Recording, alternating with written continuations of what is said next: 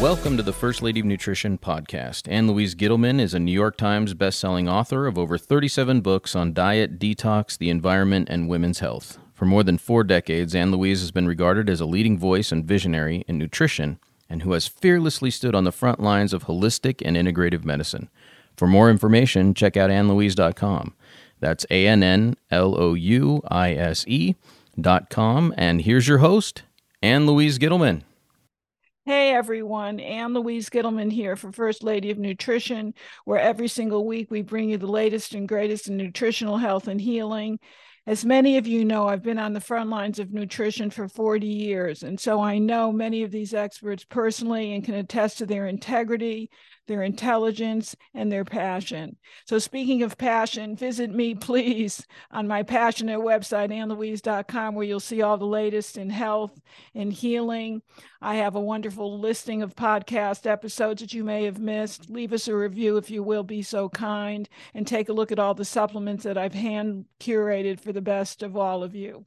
So now on to my guest. His name is Dr. Joseph Pizzorno, and my friends, he is truly a rock star in the field of nutrition. He's the founding president of Bastyr University, which was the first accredited institution in the field for naturopaths. He's also the author of 6 textbooks and 8 consumer books on health and healing. And today we're going to talk about toxins and your liver, my favorite organ. Hi, Dr. Pizzorno. Tell me what you're up to. You are a true pioneer, and I take my hat off to you. Well, thank you for your kind compliment. So what am I working on?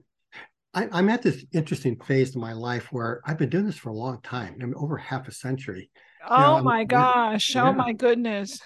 So I'm a smart guy. I have good memory.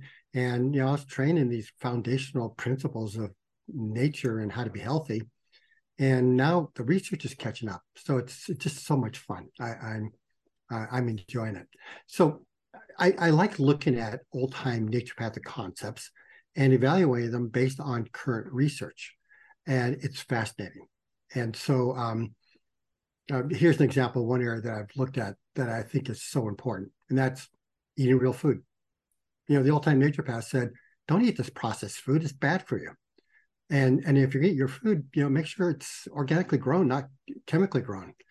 Well, now the research is so clear that not only is organically grown food safer from the perspective of having less toxins in it, but another area that I'm starting to look at is something I'm calling, kind of facetiously, unimportant molecules. What do I mean by that? So when you look at the research that was done to determine nutrition, it was mostly done 100 years ago. I mean, we still continue to learn about nutrition, but the core things like the vitamins and the minerals and the amino acids was all figured out about 100 years ago. And they were limited by the technology of the time and by the animal research they were able to do. So they determined that these 42 elements, molecules, vitamins, minerals, fatty acids, carbohydrates, they determined that those were necessary for life. And then they made the implicit assumption they are the only things important in food. Well, I started looking at food and asked myself a question, well, how many molecules are in food? Well, it looks like it may be as many as 50,000 molecules. So we apparently decided that 99.9% of what was in food was not important. Well, we then started looking at those other molecules, and we find they're incredibly important for health. I mean, we talk about phytonutrients. Well, that sounds pretty sexy and pretty exciting. You can buy it as a dietary supplement. But it's just replacing molecules that should have been in the food supply to begin with. When we grow foods chemically rather than organically, these other molecules are lost. But since they're considered unimportant, it didn't matter. So when you compare the vitamin and mineral content of organically grown foods versus conventionally grown foods, the organic's better. I mean, not dramatic, but it's better. But we look at the other molecules, conventionally grown foods have lost around 90% of the other molecules. So are you talking about polyphenols, for example? Give us some ideas. Great. Polyphenols, carotenoids, flavonoids, just molecule after molecule. So one which kind of interacts with my current obsession, which is environmental medicine, is a bioflavonoid called fluoretin. And I assume you probably haven't heard about that. I sure didn't hear about it before I No, read would you spell that for us, please? Phloretin. Never heard of it. Never heard of it. Okay. So here's why it's important. So number one is, what's the worst toxin people are being exposed to actually throughout the world, but we'll just stick with the US for now. Glyphosate, would you say? No. Arsenic. You Oh might my say, wait a goodness. minute, arsenic? Everybody knows arsenic's bad for you. So it turns out that 1/3 of Americans, when you measure the byload of arsenic, typically through urinary arsenic levels, 1/3 of people have enough arsenic in their body to be known to cause disease. It is such a big problem that arsenic is now known to cause around 1/4 of all cancers and about 1/5 of all fatal heart attacks. Oh my God. So where's it coming from, doctor? Water, food, Rice. and then food is rice and chicken. Those are your kind of main things. But if you got an old climbing toys in the backyard that your kids play on with that old treated lumber, it was treated with arsenic compounds. There's lots of examples of these preserved woods in our environment causing trouble. Now let's go back to the fluoretin. So it turns out humans are good at detoxifying arsenic as long as all the nutrients necessary are available. Okay, so how do we get rid of arsenic? We do it through methylation. You've probably talked about homocysteine and MTHFR polymorphisms to your clientele. So when people's homocysteine levels go up, they have less available methyl groups, so they have trouble getting rid of arsenic. So people can be exposed to arsenic. Too many people have high levels of homocysteine, so arsenic's more toxic. But here's where it gets even more interesting. So it turns out that fluoretin, this flavonoid that's lost from food when it's chemically grown, does two things that are really important. Number one is it helps activate the enzyme that detoxifies arsenic. So we have higher fluoretin levels to get rid of arsenic more quickly. But fluoretin also protects the DNA from the arsenic damage that causes cancer.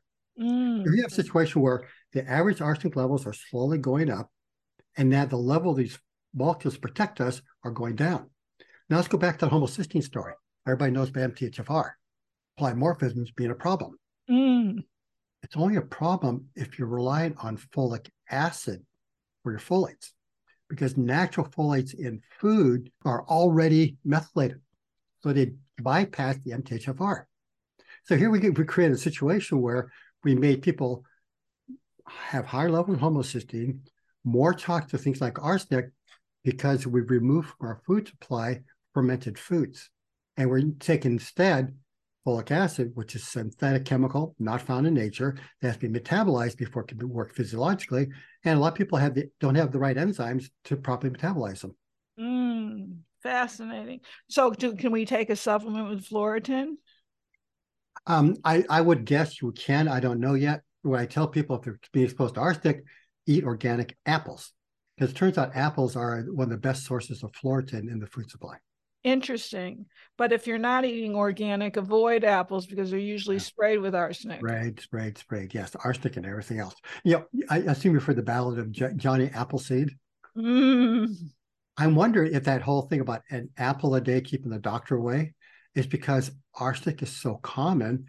People who ate more apples got rid of their arsenic more effectively. Now, I don't know if that's true. I haven't looked for a study to see if that's proven, but it kind of seems logical to me. How interesting. Let me ask you another question with regard to homocysteine. What levels are by your naturopathic standards are regarded to be too high? In other words, what should we look at when we do a new blood test? Both too high and too low. Now, it's not common to be too low, but it can be a problem if it's too low as well. Remember, all the homocysteine in the body is made by the body. It's really important intermediate metabolite. Problem is if it gets too high. So my recommended range is 6 to 9. Oh, good. I just took a blood test. I'm at number 8. Great. Yeah, I'm right, right where you want to be. See, remember the homocysteine, we think about it in terms of methyl groups, which is important, helps carry methyl groups around, but also it's a storage form for cysteine, which is required for glutathione production. Exactly. And is glutathione one of your favorite detoxification elements for toxins? My favorite.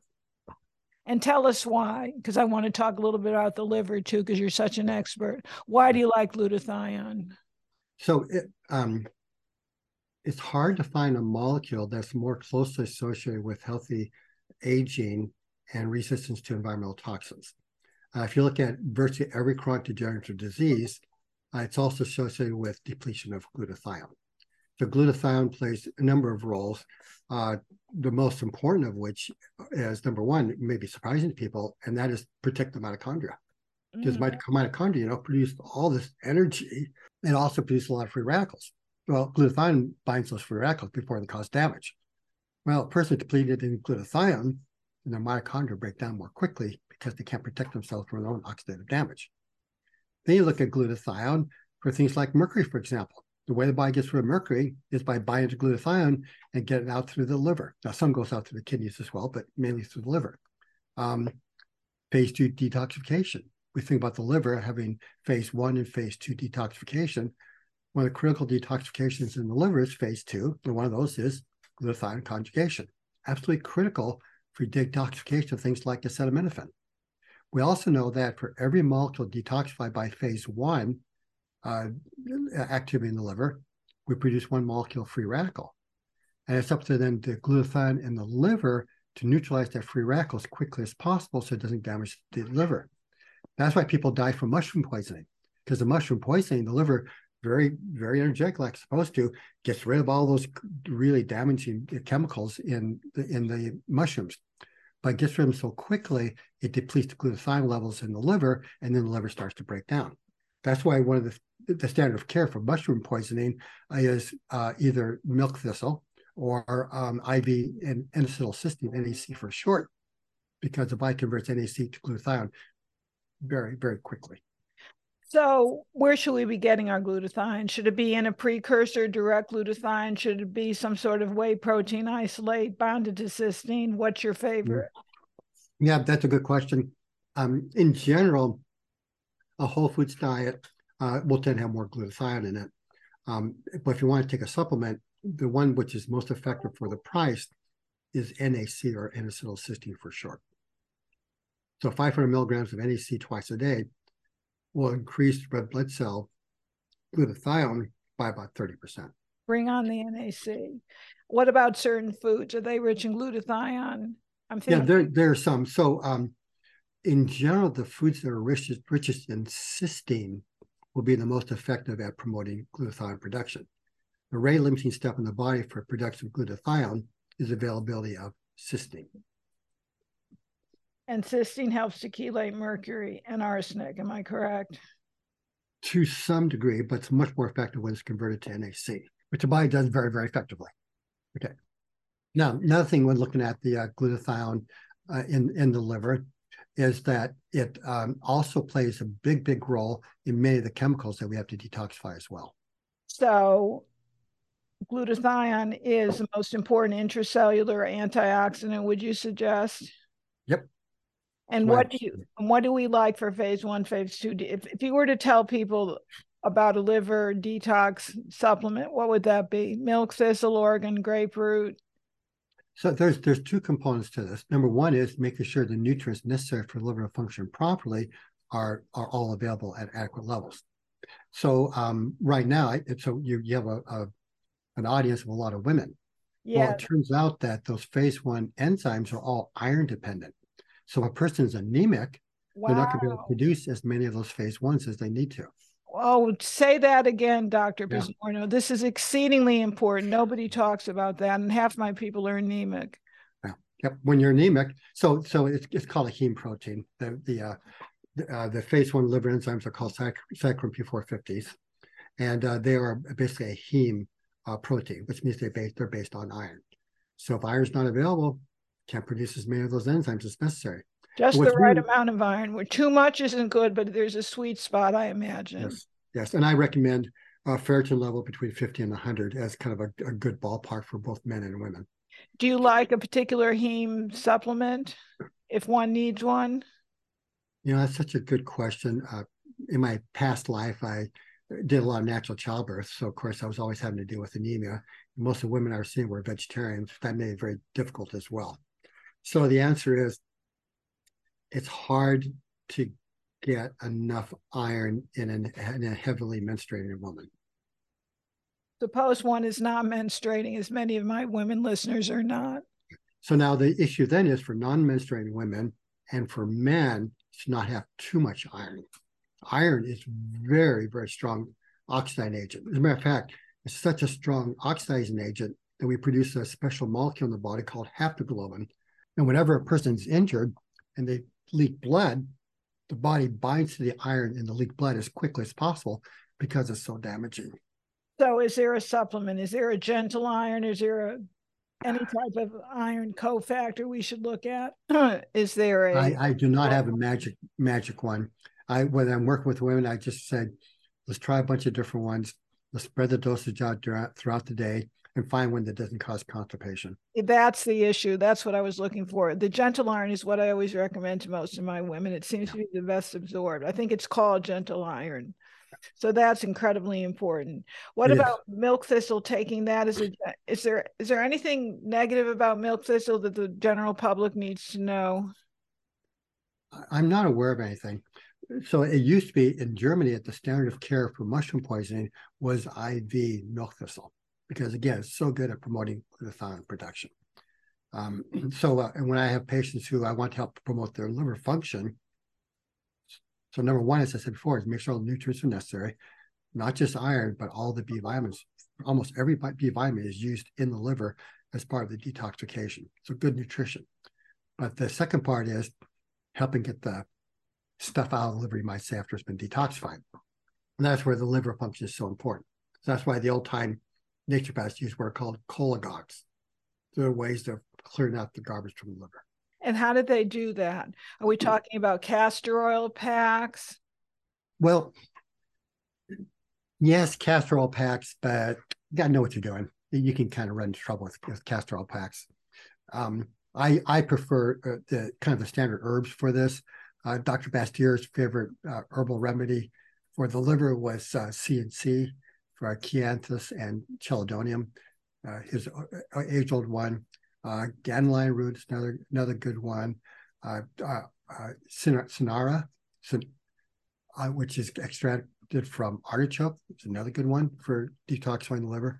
But there are a bunch. And by the way, and you look at my book, The Toxin Solution, I have a whole chapter just on how you help the liver function better. Excellent. And talking about books, where do we get The Toxin Solution? It's on Amazon. Any standard bookstore would have it. And do you talk about all the different toxins we're exposed to? Yes. So what I try to do in the book is to first lay out the case that the primary cause of chronic disease now in North America, probably in the world, but I just looked at North America data, is metals and chemicals in the environment. The metals and chemicals in the environment are more predictive of disease than any other factor that I'm aware of. Okay.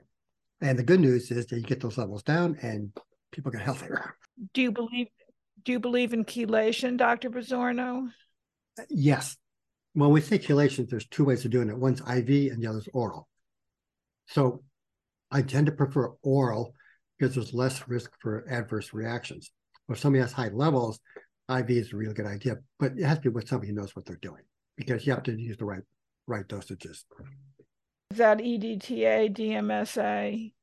So it depends on what people are trying to get rid of. So trying to get rid of lead, for example, EDTA is pretty typical. If you want to get rid of mercury, well, DMSA and DMPS are what's used.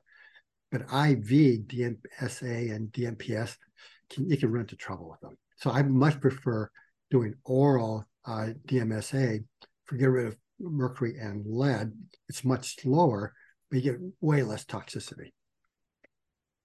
So if the liver is toxic, we run into problems. What do you think of the importance of the kidney and lung prevention and health? Absolutely. So my toxin solution, as mentioned, the first chapter is Here's how toxin causes so much disease. Second chapter is how do you avoid the toxins? And then the next 4 chapters are how do you help the body get rid of toxins more effectively? How do you clean up the gut? How do you clean up the liver? How do you clean up the kidneys? I don't have one on the lungs. And in retrospect, and maybe the next edition of the book, I'll put in something on the lungs as well. Well, we're living in the age of COVID. I think it's important. We're now realizing how important the lung function is. So just give me a general herbal program for the kidneys, if you will. I'm going to give you a little surprising answer first. Sure. And that is, the kidneys, like other organs in the body, have tremendous ability to heal. When I was writing my book, the Toxin Solution, I found this incredible study where they're looking at people with kidney failure. So as you know, and your audience may know, we kind of rank kidney function in 5 levels. Stage 1, everything's fine. Stage 5, really bad. You're going to need dialysis and or kidney transplant. So in general, it's stage 5 when you're below around 20 on your EGFR score. So this is a study where we looked at people at stage 3, stage 4, and stage 5. And all they did was have them stop using non-steroidal anti-inflammatory drugs, the ibuprofen and all these other kinds of things. They then monitored their kidney function. After 6 months, the people at stage 5, which had an average EGFR of 12.5, it increased to 26. Wow. Just by stopping non-steroidal anti-inflammatory drugs. Wow. The point I'm making here is stop the damage, the body will heal. Pretty remarkable. Now, there are things we can do to help the kidneys heal more quickly. And interestingly enough, a lot of the trouble with decreased kidney function is due to loss of blood supply to the kidneys, not actual damage to the kidneys. Now, we'll be clear, some people definitely have damage to the kidneys. I'm just talking about the majority because we want to talk about things we can do that will have an impact. So it turns out that for the majority of people, there's some strategies we can use to improve blood supply to the kidneys. So number 1, of course, stop the toxins. Non-steroidal anti-inflammatory drugs are a big factor for causing kidney damage, as are a bunch of environmental toxins. But there's a number of ways to improve blood supply. And the ones which I like the best are blueberries, chocolate, easy, and beetroot juice. All 3 of those, blueberries, chocolate, and beetroot juice, have been shown to increase blood flow to the kidneys and improve EGFR. Wow. Easy peasy and delicious to boot. Yeah. And if you were to include a chapter on the lungs now, can you just tell me what some of the key points would be? I wish I could. Honestly, I have not researched it enough to give you a good answer. Fair enough. So we've got the lungs that need to be, so the lungs will be coming up very soon when Dr. Pizzorno has time if I get a chance, I'm going to dive into it. Well, because you're very concerned about science-based information, and yes. I'm very pleased about that. We know we can do it with the kidneys, the liver. Are there any other organs that need to be cleaned out that we're not dealing with? The gallbladder, my very favorite of all secondary organs, the throwaway organ that isn't a throwaway organ. What can you tell us about the gallbladder? Hi, my friends. Before I go any further, let me take a moment to acknowledge my sponsor, Unikey Health at unikeyhealth.com, which is your universal key to health since 1992. I have been a spokesperson for this company for over 30 years. They're the home of all my weight loss plans, the Fat Blasting Bio Builder, which has been featured in national magazines. They also carry the Ultimate Brain Support and the Magnesium Multitasker. So whether it's weight loss, internal cleansing, or just targeted health support, go to unikeyhealth.com. Tell them Ann Louise sent you. So the gallbladder is kind of a storage area for what's coming out of the liver, and it intentionally dumps whatever there's fat in the meal going past the gallbladder. Unfortunately, because of people's high cholesterol levels, lack of consumption of dietary fiber, people tend to get a very thick gall in the gallbladder, and that easily then forms stones. So I'll take this as an opportunity to caution people against the olive oil flush. Thank you. Well, there are a lot of people who think that they can do the olive oil flush, which is typically like 4 to 8 ounces of olive oil and 2 to 4 ounces of a citrus juice. It can be lemon, grapefruit, a bunch of different ones. And people drink that, and then they see in their stools a bunch of stones. I've had patients bring them to me. Yes. Okay, now, if you look at those stones, where you have the same experience, you go over and grab this stone. What happens? It squishes. Okay, stones don't squish. So these are basically saponified fats is what people see. Stones are much, much harder. But here's the big issue. Not only is to give them false sense of having done something good for the liver, maybe something good for the liver, but more importantly, they got a bunch of stones and cause impaction. So I've had patients who did the liver flush, end up in my office with an acute liver, fever, cramps, really, really sick, because they pushed all that cramping in the gallbladder to force out the gall from the gallbladder. Well, there's a stone in the way, multiple stones typically, blocked the duct, and now they got all that pressure, no place to go. Whoa. So don't do the typical gallbladder olive oil apple juice. No, folks. No, I mean, I should say this. I'm a true believer in natural medicine. That does not mean that everything we ever did was right. Okay. Yes. And the only way we know what's right or what's wrong is by doing research. Yes. So we've covered most of the organs. What about the skin, the largest organ of the body? If the skin is broken out, has pimples, has red spots, has rosacea, what does that signal to you? Yeah, good example. The skin is indeed a significant detoxification organ. And the main way I talked about the skin was by using it. So whenever we go into sauna and we start sweating, the body realizes that's an opportunity to get rid of toxins. Are you aware of the work of Stephen Genuis up in Edmonton, Alberta? No. Oh, brilliant doctor. He's an MD who's focused a lot on detoxification. And he does this really cool research. Like he took 10 people, put them in a sauna, collected their sweat. He also collected their blood, collected the urine to see what toxins were in each of them. Oh, my kind of doctor. So then what he found is, the saunas, getting that sweating going, a lot of toxins come out in the sweat. Very, very effective. Well, what's really interesting is that he found toxins in the sweat that weren't in the blood or in the urine. So some of these things are so bad, the body has no ability to get rid of them. So it sequesters them away to go into deep tissue, sequester away. Please don't be too physiologically active, because if you're circulating, you're causing us trouble. Wow. So this is a way for the body. So the body says, oh, we're able to get rid of it. And I have this theory. I'm not going to share this original with me. I'm sure I'm not the only one who thought of it, but we as a species, we evolved near the equator where it was hot. We sweated a lot. Yes. So our bodies adapted to the situation where we were sweating a lot. So that's one of our detox mechanisms. But when we moved away from the equator to areas where it was much colder, we weren't sweating as much. I'm wondering if we kind of sabotaged one of our normal detox systems. Oh, well, that's a brilliant idea. So the question is, how long should one be in the sauna? Right. So I tried to figure that out. And what I can say is need to do about a minimum of 20 minutes of good hard sweating to start seeing the clinical benefits. What was he seeing in the sweat? Can you give us an example of what he was seeing in the sweat that he wasn't seeing in the blood or the urine? What would really enthrall my audience? Okay, so strictly speaking, this is not found. Some of this is found in the blood and the urine, just not enough, and that's the PCBs. Interesting.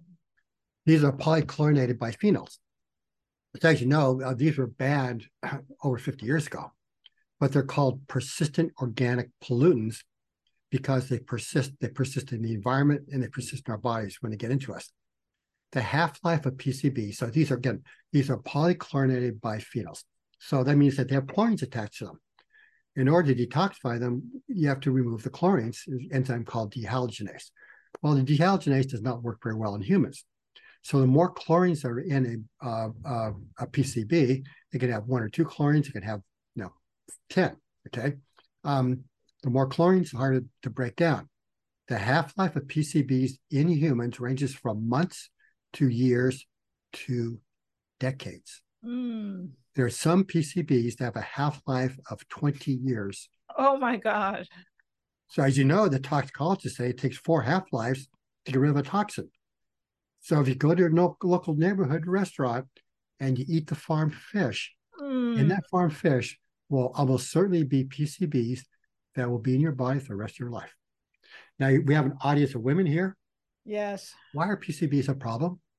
They cause diabetes. As near as I can tell, 1/4 of diabetes is due to PCBs. They cause rheumatoid arthritis in women. One study looked at suggests that around 17% of rheumatoid arthritis in women is due to PCBs. My gosh. So sweating is exceedingly important. Mm-hmm. And is there a particular sauna that you approve of? Infrared? Just have to sweat. So we'll make sure the sauna is low toxin and just something that makes you sweat as comfortably as possible. And take a shower afterwards? Absolutely. Clean up afterwards. And so now I'm stuck. Now, what do you do with the towels that you're sitting on? What do you do with it? That's my question. Yeah, the towels are full of toxins. If you put them into the wash machine, you get rid of them. But now they're in the environment. So do you have an answer? That's a hypothetical question. No, I don't like it, but I don't have a better solution. I'm not going to throw away the towels after use of them. No, but we always wash our towels. We have an infrared sauna in the house. We didn't talk about the brain and detoxifying the brain. Do you have any insights in that particularly? So, a very clear message. The body is also full of these the cyclin P450 enzymes, but the same enzymes that are phase 1 in the liver. Those enzymes are all over the body, including the brain, but they're only active when we're sleeping. So one of the reasons why people get good sleep, live longer, and have less Alzheimer's than people who don't get good sleep is because while we're sleeping, we detoxify the brain. So important, so basic, and so fundamental, so overlooked. We left out the GI tract. Any insights there? High fiber, what else? So first off, let's start with an old-time naturopathic adage. Disease begins in the gut. Okay, so naturopaths have known this forever. And what they determined was, first off, people have to eat real food, organically grown. Second, the digestion has to work properly. And third, they have to have the right bacteria in their gut. And fourth, let's make sure that you have proper gut mucosa integrity. You heard this term leaky gut, okay? Well, leaky gut, we've known about this for decades. So how do you make the gut healthy?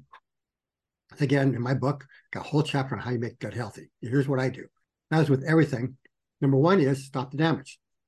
What damages the gut? Non-steroidal anti-inflammatory drugs, alcohol. Okay, well, right there, let's stop damaging the gut. Number two, what damages the gut? Wrong kind of bacteria in the gut. How do you get wrong kind of bacteria in the gut? By taking a lot of antibiotics or by eating food of animals that have taken a lot of antibiotics to put the wrong bacteria in the gut. So we have to get rid of the bad bacteria. Now, in my book, I give a full protocol, I'll describe a little more detail. So what we want to do is you need to get rid of the bad bacteria. I like to use golden seal for that, good old golden seal. Good old golden seal. I love, very big in the 80s and 90s. We got to bring it back. Way back when I was in naturopathic medical school, way back in the early 1970s, I was also working part-time in medical research.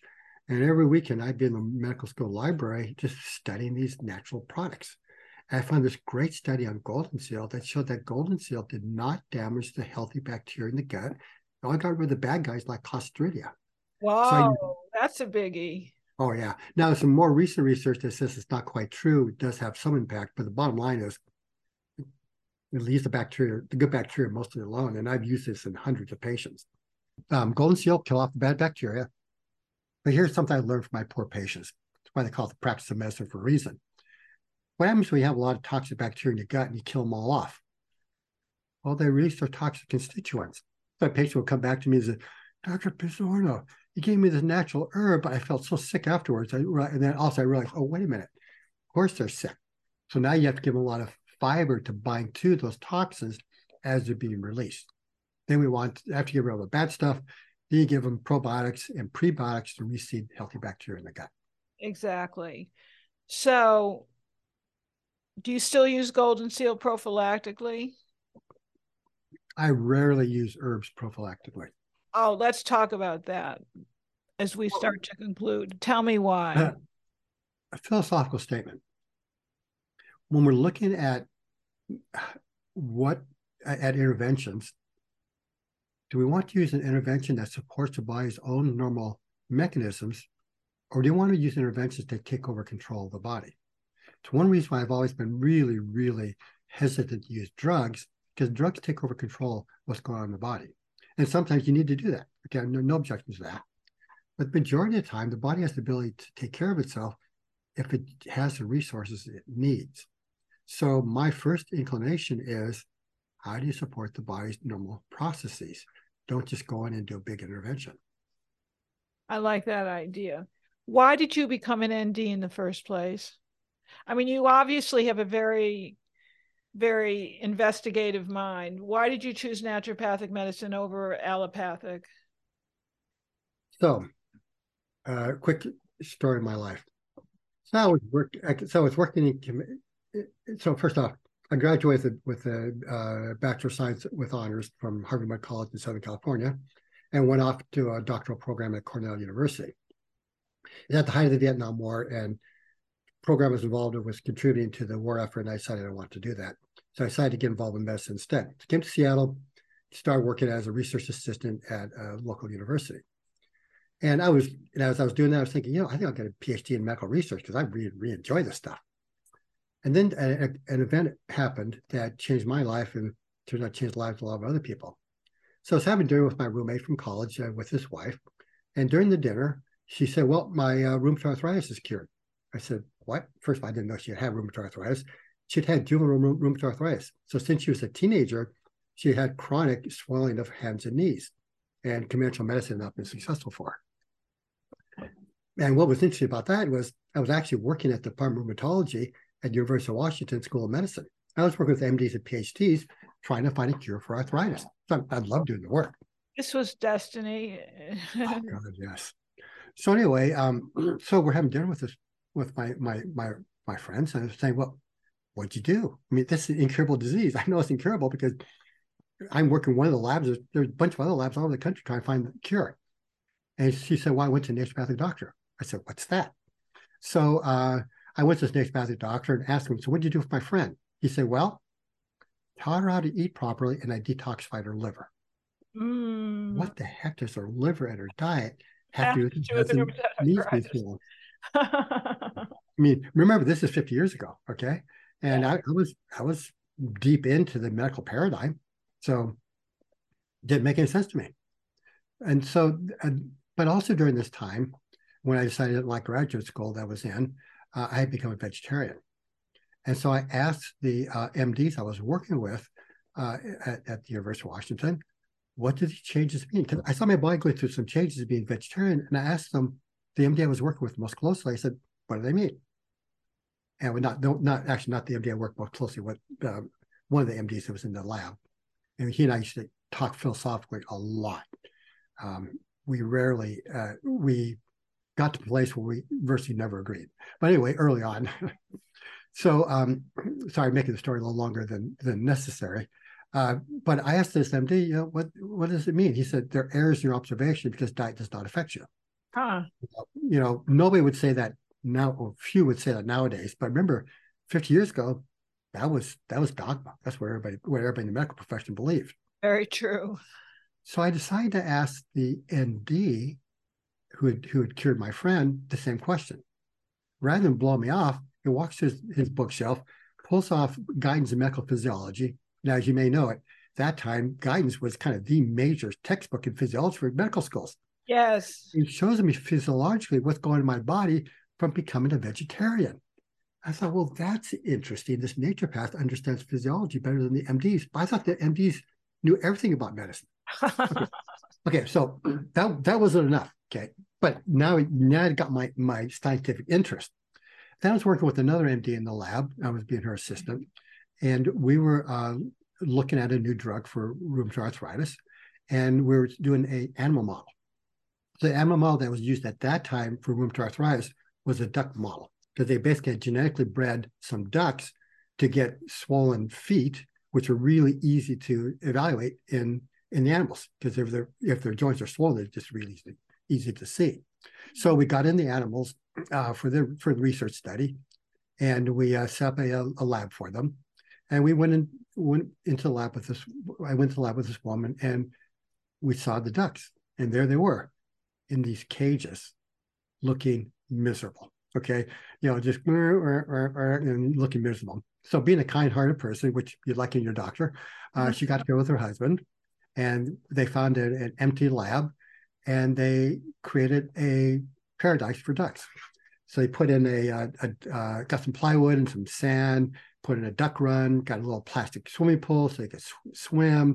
Then they got some fresh fruits and vegetables to add to their duck chow. And also they went from these mopey looking animals to quacking away, running up and down, just everybody's happy. Okay, now we're happy, it's good. Now we're waiting for these animals that were bred to get rheumatoid arthritis. So we tried our new drug. And we waited, and we waited, and we waited. Mm. They never got the arthritis. Wow. So we had a going away party for this MD, and everybody was consoling her for the failure of her experiment. And I was looking at this and saying, wait a minute. If you give them a proper diet and environment, they don't get arthritis, so they don't need your drugs. Right. We just found that's a good thing. That's a good thing. And you're ignoring it. So at that point, now, of course, that by itself is usually not enough, but sure, it gives an idea where to go. So at this point, I'm thinking, well, wait a minute. Well, conventional medicine has done a lot of good things. It's got some real blinders. So I said, I think I'll become an naturopathic doctor instead of a PhD in medical research. Long answer to your short question. And now we have you here today. So tell me what's next on the agenda for you, Dr. Pizzorno? I'm really, really deep into unimportant molecules. I'm doing a lot of studying on that. So as I mentioned, I just talked about Fullerton, talked about folate versus folic acid. There are so many other examples of these molecules. But let's look at the COVID-19 pandemic. Yes. So it turns out there's a bunch of these flavonoids that are antiviral, protect us against viral infections. They're leaving the food supply.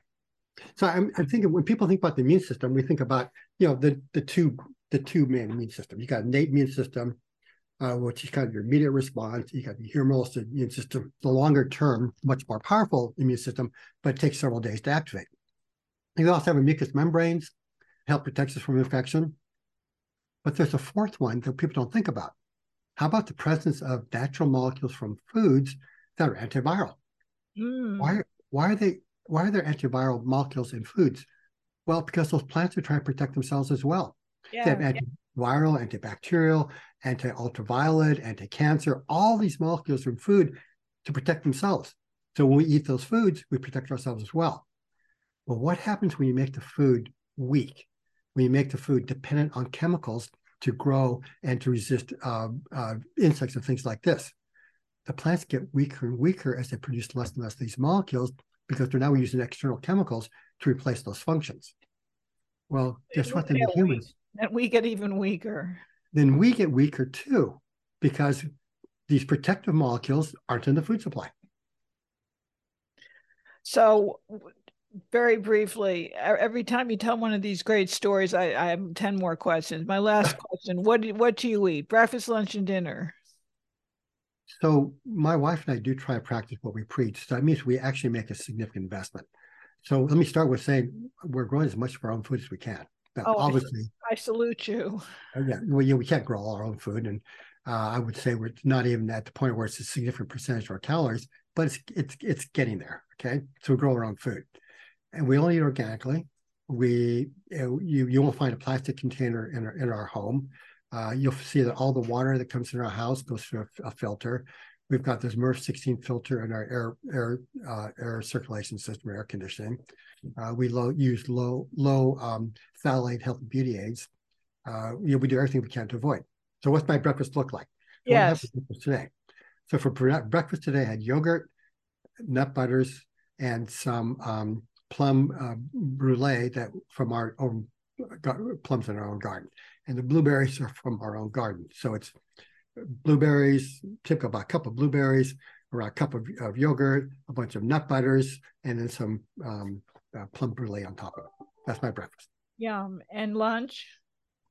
So lunch is pretty variable. My favorite is Greek salad. Okay, just fairly straightforward. And then for dinner, we have beans. We eat fish once a week. I'd rather not eat fish at all because I'd rather be a vegetarian, but I find I'm healthier if I eat fish once a week. So beans, dairy products, vegetables, salads, cucumbers from our garden, lots of kale from our garden, snap peas, just real food. You know what I like? That you actually walk the walk. Try to. You walk the walk. Tell us again where we can get your book, Toxin Solutions, on Amazon and wherever fine books are sold. Yep, very simple. The Toxin Solution. And if you have any doctors listening, get my textbook, Clinical Environmental Medicine, because I and Walter Creedon lay out there what doctors need to know about how to diagnose and treat and get rid of the environmental toxins.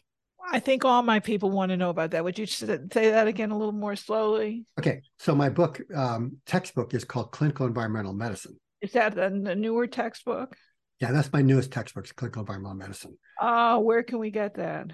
Amazon. Oh, again, remember, it is technical. It's meant for healthcare professionals, but I think a smart, well-educated consumer would find it really useful as well. Like all my listeners. If they're listening to First Lady of Nutrition, they're smart and educated and want that book. Thank you for being my guest, Dr. Pizzorno. Thank you for inviting me. Great talking with you. Lovely talking to you. And thank you, everyone, for tuning in yet once again to First Lady of Nutrition. Have a marvelous, lovely, healthy week of peace, health, prosperity, and shalom. Shalom uvracha, everybody.